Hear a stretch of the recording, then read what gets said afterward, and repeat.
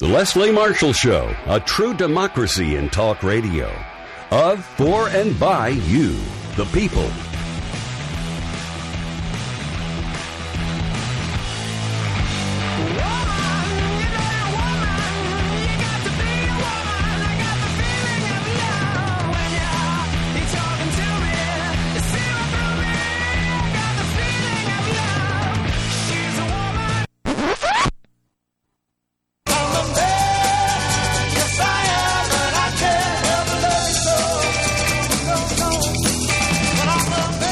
Good afternoon and welcome to the Leslie Marshall Show. This is Mark Grimaldi in for Leslie Marshall just for the next hour.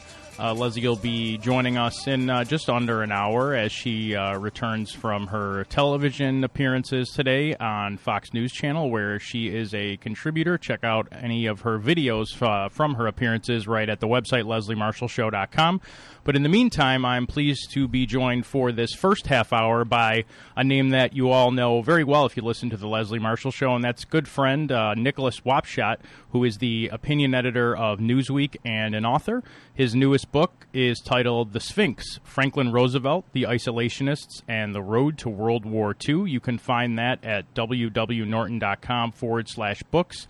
And Amazon.com. He's also a good follow on Twitter. That's at NWapshott. That's WAPSHOTT. Nicholas, welcome back to the show. Thank you very much. It's always a pleasure to be here, Mark. Same here. So I guess I shouldn't have been surprised by some of the craziness that came out of the RNC yesterday. I kind of was thinking that, you know, some of the unpredictability or the major unpredictability that had been a major part of the Trump campaign early on had been somewhat settling down once Paul Manafort took over for Corey and Lewandowski and Trump started reading from teleprompters more and, you know, things like that, not tweeting immediately after tragedies like he had done before, maybe having some more measured responses with press releases that you could tell someone else wrote. And then yesterday, which a lot of it wasn't from Trump himself, but from, you know, what his team put together for the RNC, kind of went back to the chaos that we were used to seeing earlier in the campaign. And we're actually going to play in just a minute a piece of Michelle Obama's speech from 2008 and then Melania Trump's speech from the RNC yesterday, which a lot of people have heard, but in case you haven't, we're actually going to play that now and give everyone a listen and find out what the craze has been about.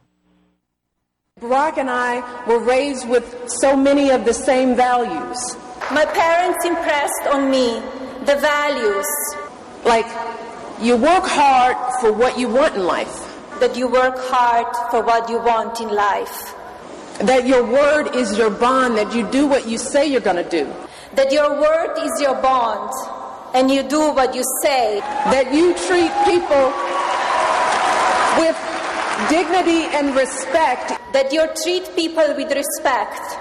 Because we want our children and all children in this nation to know that because we want our children in this nation to know the only limit to the height of your achievements is the reach of your dreams. That the only limit to your achievements is the strength of your dreams.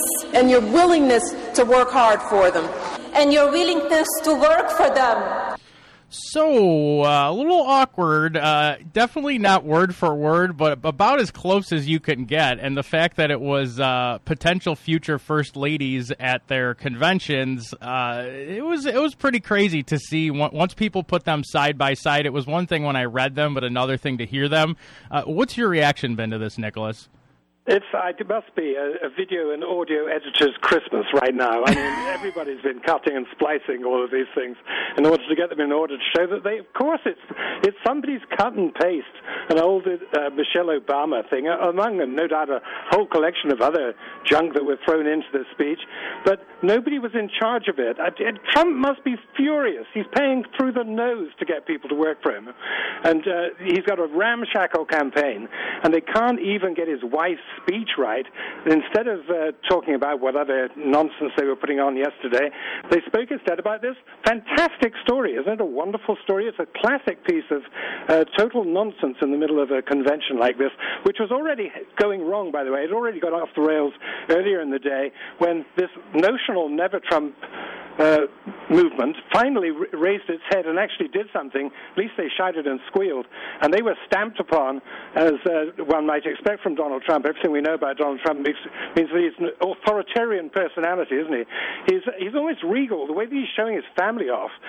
We're going to elect a royal family here. It's going to be King Donald. I don't think it's going to be just a president in the normal way. We're going to have all of those other hangers-on, just like there are in England. Yeah, it is kind of bizarre when you see how many slots have been given to his family to speak about him. But then another point that someone made is when you look at the trouble that the RNC was having getting speakers to actually attend the convention and getting major keynote speakers, maybe this was a way to kind of balance, and for them, from a PR standpoint anyway, filling those slots and then trying to show, quote-unquote, a softer side of Donald Trump, but even that blew up in their face because no one's talking about anything except for the, like you said, clearly plagiarized paragraph from the Melania Trump speech. Speaking about the convention floor fight yesterday, we had many delegates complaining that there should have been a roll call, not just a simple voice vote. And we have some audio I'm going to play of former Republican U.S. Senator Gordon Humphrey of New Hampshire saying what happened yesterday to him is eerily similar to fascism. We're going to play that right now, and then we'll get your thoughts on the whole process there, Nicholas, and his comments as well. Actually, on the way to Maine, I ran into a former senator from another northeastern state, Gordon Humphrey, who we were speaking with earlier. Senator Humphrey is a part of this movement. Senator Humphrey, the Colorado delegation, as you can see right there, has vacated their seats and walked out of the convention floor. What's your reaction to that? I think it's more than justified. I sought to be recognized to raise a point of parliamentary inquiry and was immediately drowned out by people I would refer to as brown shirts around in my surroundings. As a former member of the U.S. Senate, is this how this procedure is supposed to work? We're being governed, as I asked you before, by the rules of the House of Representatives. Is this fair? Is this right? Well, you just saw the second most important item of business rushed through in a split second with no opportunity for debate, no opportunity for questions, no opportunity for points of order, and no roll call vote, although 9 states under the rules requested a roll call vote and demanded a roll call vote and should have been accorded that vote. So this was pretty shocking and shameful. I've seen a lot, but this is not a meeting of the Republican National Committee. This is a meeting of brown shirts. What do you mean by that? I mean people who act like fascists. They might not be fascists, but they act like fascists. They have the manners, or the lack of manners, of fascists. And in this respect, they are only too reflective of Donald Trump himself. And so do you have a message to Donald Trump? You're a former United States Senator. What's your message for the presumptive nominee based on what happened here? Never Trump. Never Trump. All right, Steve, we're going to continue over to the main. So some pretty strong comments by former U.S. Senator Gordon Humphrey. You heard some of the chaos in the background there, Nicholas. What did you think of the way that the proceedings rolled out there? There's a lot of, I guess, really behind-the-scenes things that are confusing to a lot of people as far as how many states needed to actually be on record as wanting an official roll call. And a lot of this was kind of arbitrary in the sense that, it didn't expect to have enough votes for it to happen, but a lot of people saying that the Trump people actually made this worse by not just simply letting these people register their opinion and having it be done with, and instead now you have people angry saying that their voices weren't heard. Yeah, I mean, whichever way you look at it, it's not very good for Mr. Trump, actually. First of all, it shows that he is an autocratic ruler who won't allow any form of dissent. And that's not exactly what the Republican Party wants if they have Trump as the president. They want a lively debate in order to push him in one direction or the next. So it doesn't bode very well for the future. It's very bad politics, too, I think, to shut out your opponents within your own party. It's always better, I think it was Lyndon Johnson who said, it's always better to have them inside the tent pissing out than outside the tent pissing in. And so What we got here is just the most horrible clash, this slap, that we're not interested in your views at all. It leaves very little chance of party unity in the end, and Mr. Trump's going to need to get every last Republican out to vote. And if you've got a sizable number, these are people who, delegates who have voted on the backs of Cruz or other delegates, including Rubio and so on. They're not attached to Trump in any case. There are a lot of morning after regrets in some of the delegates that are pro-Trump. A lot of them, in any case, are not pro-Trump. They just have to obey the command of the primaries. So there's quite a lot of dissent bubbling away. I'd be very interested to know whether they can do any other stunts. There are other procedural methods, all rather arcane. This is, internal sort of insider baseball of politics that very few people ever venture into. But they can, if they want, actually disrupt the game further. But I can't help thinking, actually, that the Never Trump movement has, for a very long time, been a sort of headless corpse wandering around like a zombie. They're going nowhere very fast because there's not enough of them. And what's more, they haven't got a replacement for Trump. It's not as if waiting in the wings was some sort of star turn who was going to, some savior, some white knight who was going to save them from Trump. There's no one at all. The last time that they came up with somebody, he shaved his beard off, and then that was about the last anyone heard of him. So I'm not sure that we're going to see Trump overturned. But what this episode does show is Trump at his nastiest. Now, of course, Trump isn't dictating all of these things. That's not how dictators work in this sense. He just has set a very low bar for civility, and a lot of old-school Republicans have certainly felt this is a sort of personal piece of bad manners beyond repair, and I think that it just won't help them.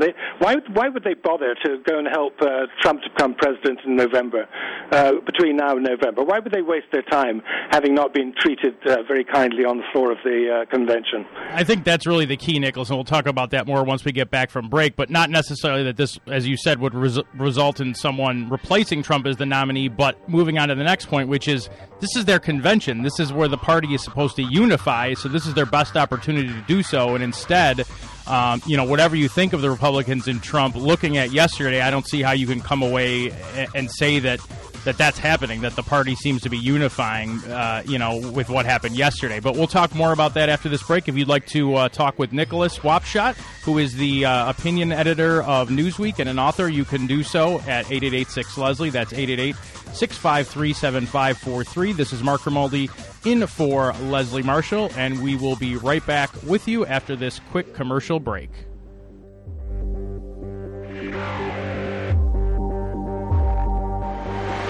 Life, liberty, and the pursuit of truth. The Leslie Marshall Show. 888-6-LESLIE.